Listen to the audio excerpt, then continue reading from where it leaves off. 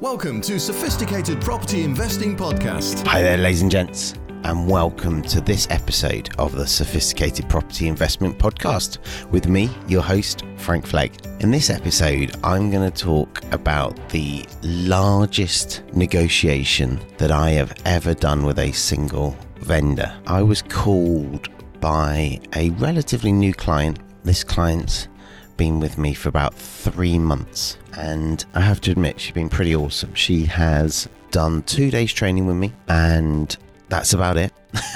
Taken that training and absolutely applied herself.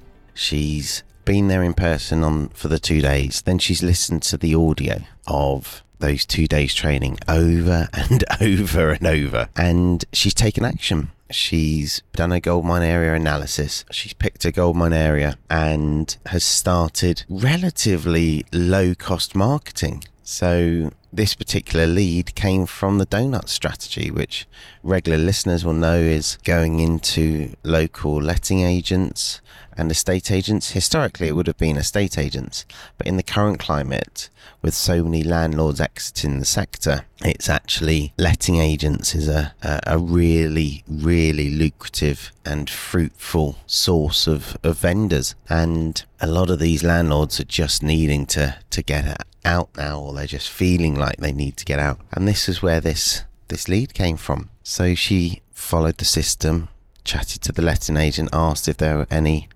landlords that were selling. Now, this particular landlord initially said they wanted to sell a few of their properties. It turns out they actually want to sell just over 200 of their properties. And we estimated that they were originally, and this is really, really important if you're negotiating deals with motivated vendors, we initially estimated their level of motivation at maybe a 3. And when we realised that this vendor had quite a few properties, I offered to step into the negotiation to really just to see how well we could do it, how well we could negotiate the deal, because this client has actually never bought a buy-to-let property before. But she was just following the system, and we know the system works. Which is funny, because I've had people tell me that donut strategy doesn't work. And what they mean is it doesn't work for them. They can't make it work. I've had people tell me that buying from landlords doesn't work, but we've bought best part of 60 properties this year, and the majority of those have come from landlords. And so this week, just a couple of days ago, having had a Zoom call with this landlord, drove down to our offices and spent 4 hours with us. Now, I think they spent 6 or 7 hours driving that day, so they were definitely motivated. And at the end of the meeting, spent 4 hours with them, went out for lunch. They met our team, saw the offices. At the end of that meeting, I judged them to be a 9 out of 10 motivated. Bankruptcy is definitely on the cards for them. Repossession is definitely on the cards. And when you've got over 200 properties, it's very hard to just go and make the money to prop up the shortfall in negative cash flow. The portfolio is either cash flow positive or it's cash flow negative. And unfortunately, for this particular vendor, it's currently cash flow negative for a variety of reasons. And in addition to that 9 out of 10 motivation, and 9 out of 10, by the way, is sleepless nights, stress because of the situation, ill health because of the situation, but still thinking clearly. 10 out of 10 is where mentally the vendor has capitulated and isn't really thinking clearly. So you don't really get vendors much more motivated than these guys. And in this episode, what I'm going to talk to you about is how we got from them being a very nervous, quite closed couple when they arrived. The other business partner we didn't even know was coming. They just decided to come. I was very glad they decided to come, but it was a surprise to us. And obviously that business partner I'd not had the Zoom call with, so I didn't have any rapport at all. Didn't even know their name, actually. The client knew their name and said, oh, this must be so-and-so, but I didn't know their name. So very little rapport with them. So we went from thinking they were a 2 or a 3 motivated out of 10 and having quite a standoffish, cold level of rapport. They felt like they were coming to talk about a few properties, which wasn't going to solve their issue. They needed to be solving the issue of their entire portfolio. And so there's almost a helplessness about them, as if this is a waste of our time. But in the Zoom call, I had planted the seed that we could buy more from them. And by the end of those 4 hours, and you might think 4 hours is a long time, but this is £30 million worth of property. We're looking at potentially picking this up at 70% of market value. Now, if you run the numbers on that, that's just shy of £10 million of equity. This one deal will make this client for life. My client will never have to do a deal again if we get this one over the line. Now, she might choose to, but she won't need to. Cash flow per month on those properties is £105,000 a month. That's gross rent. Gross rent is £105,000 a month. And so in this episode, I'm going to talk about how you take a vendor from thinking they're a 2 or 3 out of 10 motivated and very cold and frosty to I gave them hugs at the end, knowing they're a 9 out of 10 and getting that level of rapport to the point where we know everything about their portfolio and they're hoping that we can solve their problem. I've introduced them to my lawyers. I've introduced them to my legal team because they have a legal problem at the moment. I've spoken about my lending team because I think we might be able to do something with lending. I am in a very high level of rapport with these guys from just a 4-hour meeting. And so how do you do that? How do you achieve that level of rapport where they arrived thinking they wanted to sell a few properties? They were thinking they were going to sell less than 5%, and they've left thinking that we might be the answer to their whole problem and that they hope we can help them. I'm meeting with their largest lender this week. So the very next week, I'm meeting on Zoom with their lenders because there are arrears involved, and the lender's obviously very concerned because it's a very large loan. That's a high level of trust. And so how do you get there? Well, you get there in many, many small steps. And people, well, the client at the end of the meeting, we always do a like best next time review, and the client said that was a masterclass in selling, and we'd done it as a team. We'd done a session in advance. We'd done a session when it was booked in a couple of weeks ago. We then did a session just for half an hour beforehand, so we all knew what the score was, and then we did a review afterwards, and we followed a plan. We just followed a plan throughout the 4 hours. Obviously, the biggest objective was to raise the level of rapport, raise the level of trust. We know that we're really good at solving vendors' problems. We know we're trustworthy. We know if we say we're going to do something, we're actually going to do it. But it's really important to recognize. In fact, today I'm presenting on a martial arts stage. Actually, we have our largest event of the year. Over 100 martial arts school owners from around the country coming to our headquarters in Rugby to learn about how to grow and improve their martial arts schools. And I'm speaking on that stage about the journey from when someone arrives at your martial arts school to when they decide whether they're going to join or not. So they typically will arrive for a free trial, and whether they're going to stay and become part of the family, or whether they feel like it's not a great match for them and they're going to give it a miss and not come back again. And all those principles are exactly the same as the ones I was employing with these landlords. The first impressions, so where they parked, the directions we gave them in advance to find the offices, where we sat in the offices, what I was wearing.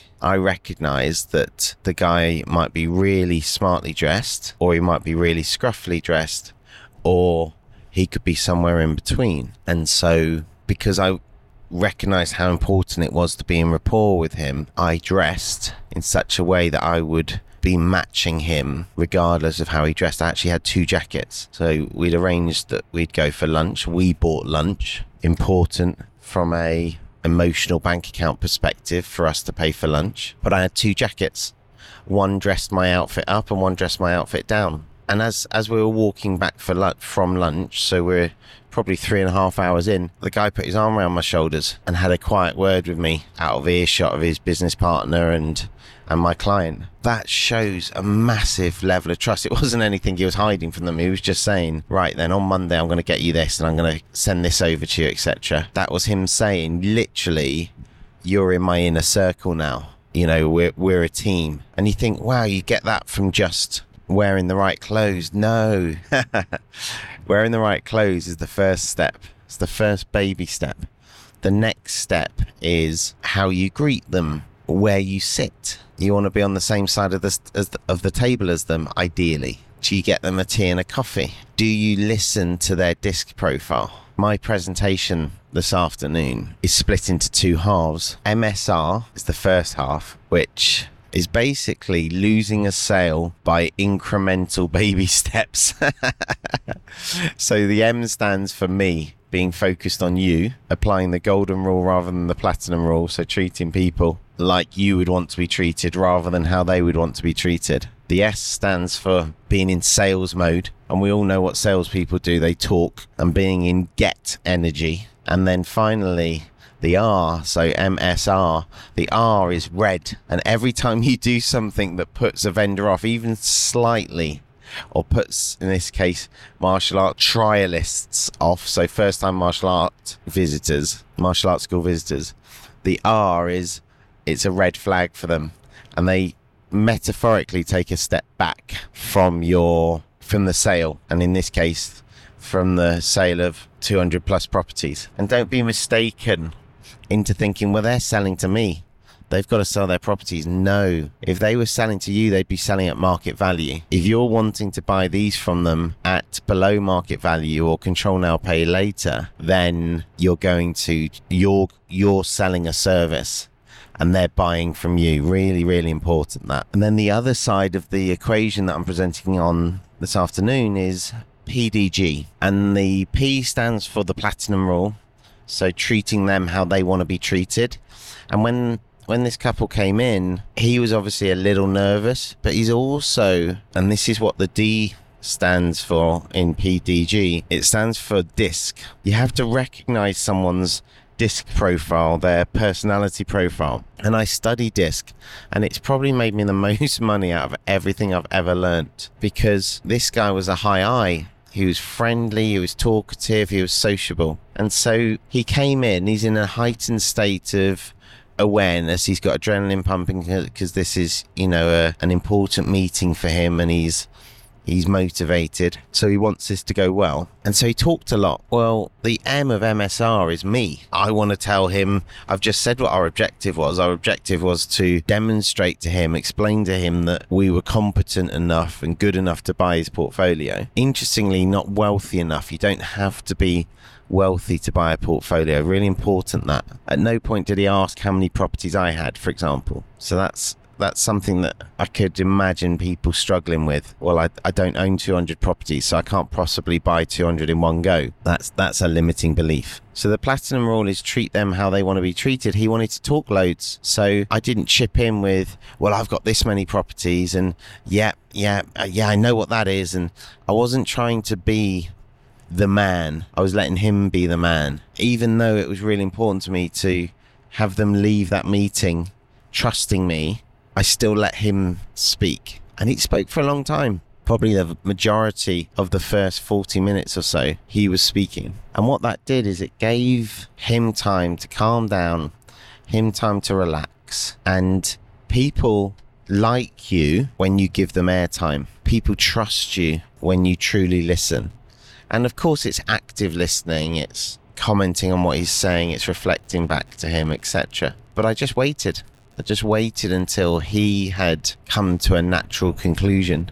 And he actually said something like, and what about you, Frank? As if, your turn to talk now. And I said, yeah, sure. Would you like me to tell you a little bit about me? And the two of them, especially the other partner who didn't know me and hadn't had the Zoom call, said, yeah, that'd be great. And so I just gave them a brief history of my 16 years in property. And you could see them visibly relaxing as I did it.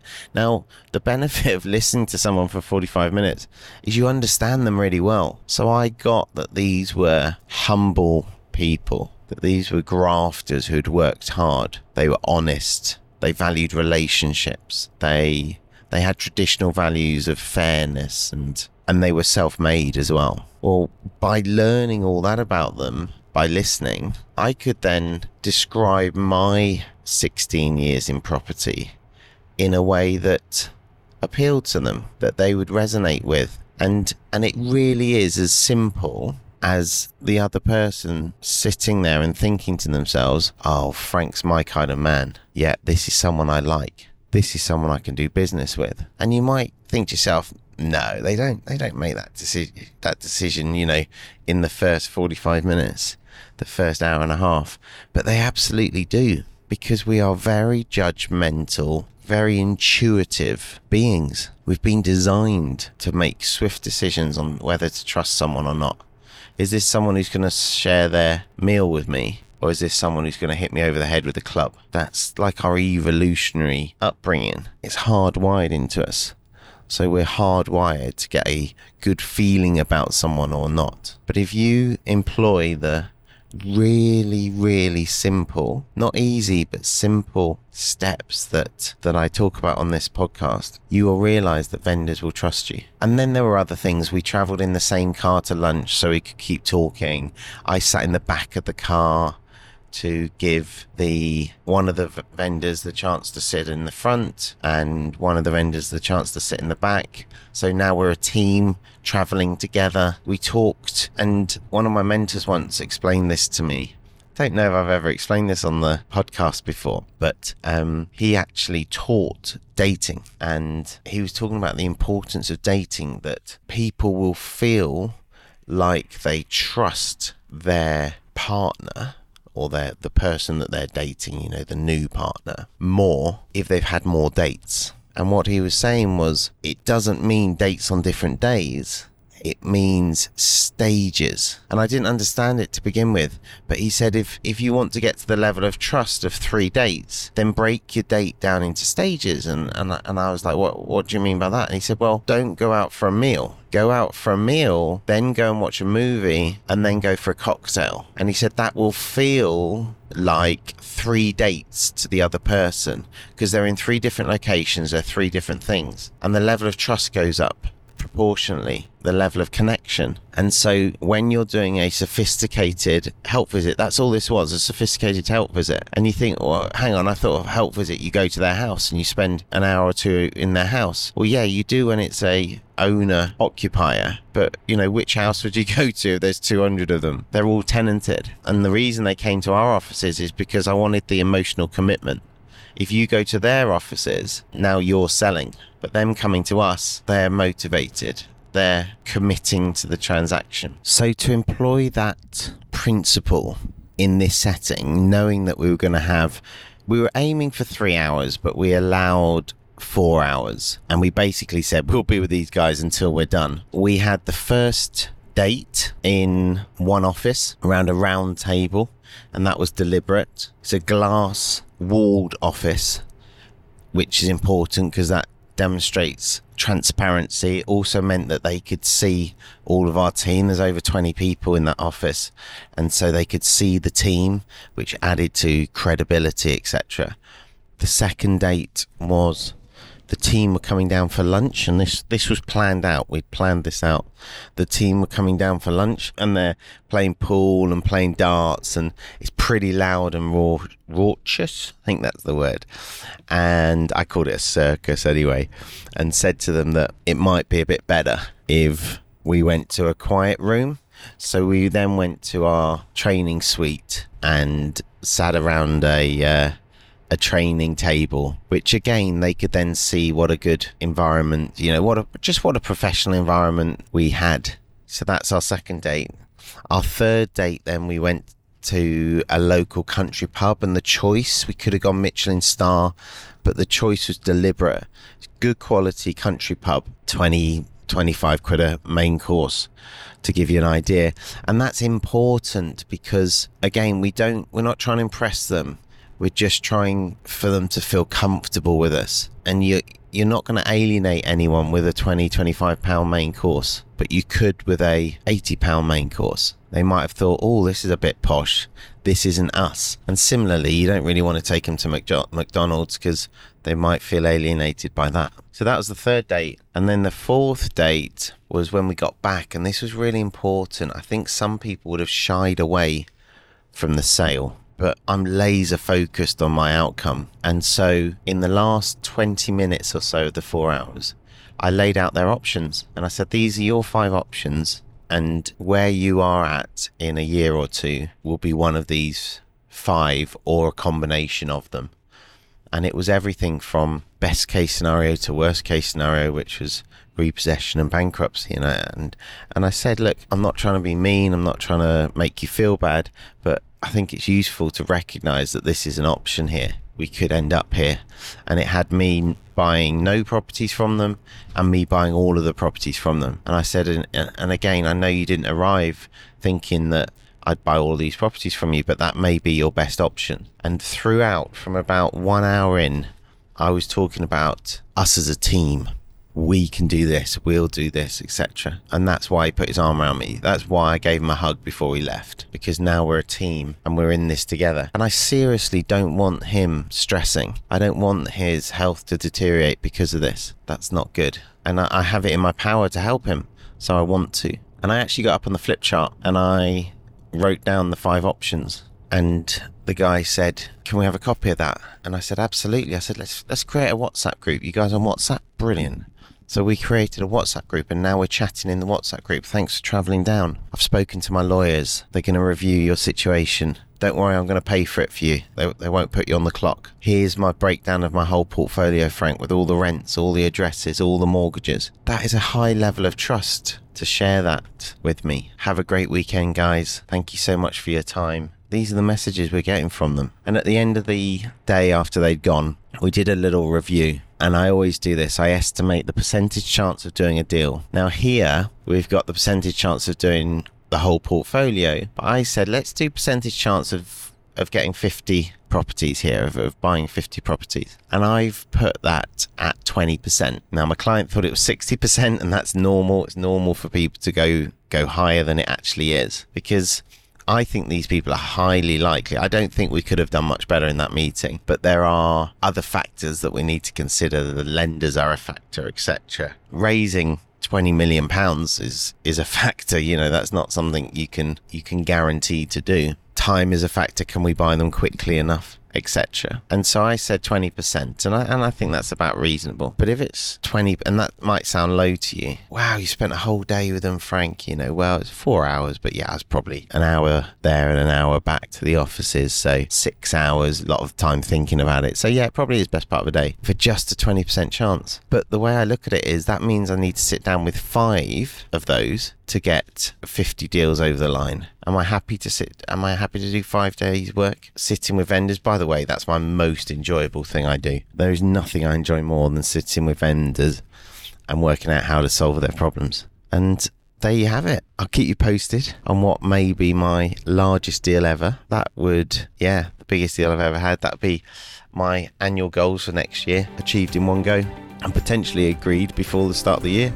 which would be amazing. Until next time, happy investing. Sophisticated property investing. Make sure you never miss an episode by subscribing now.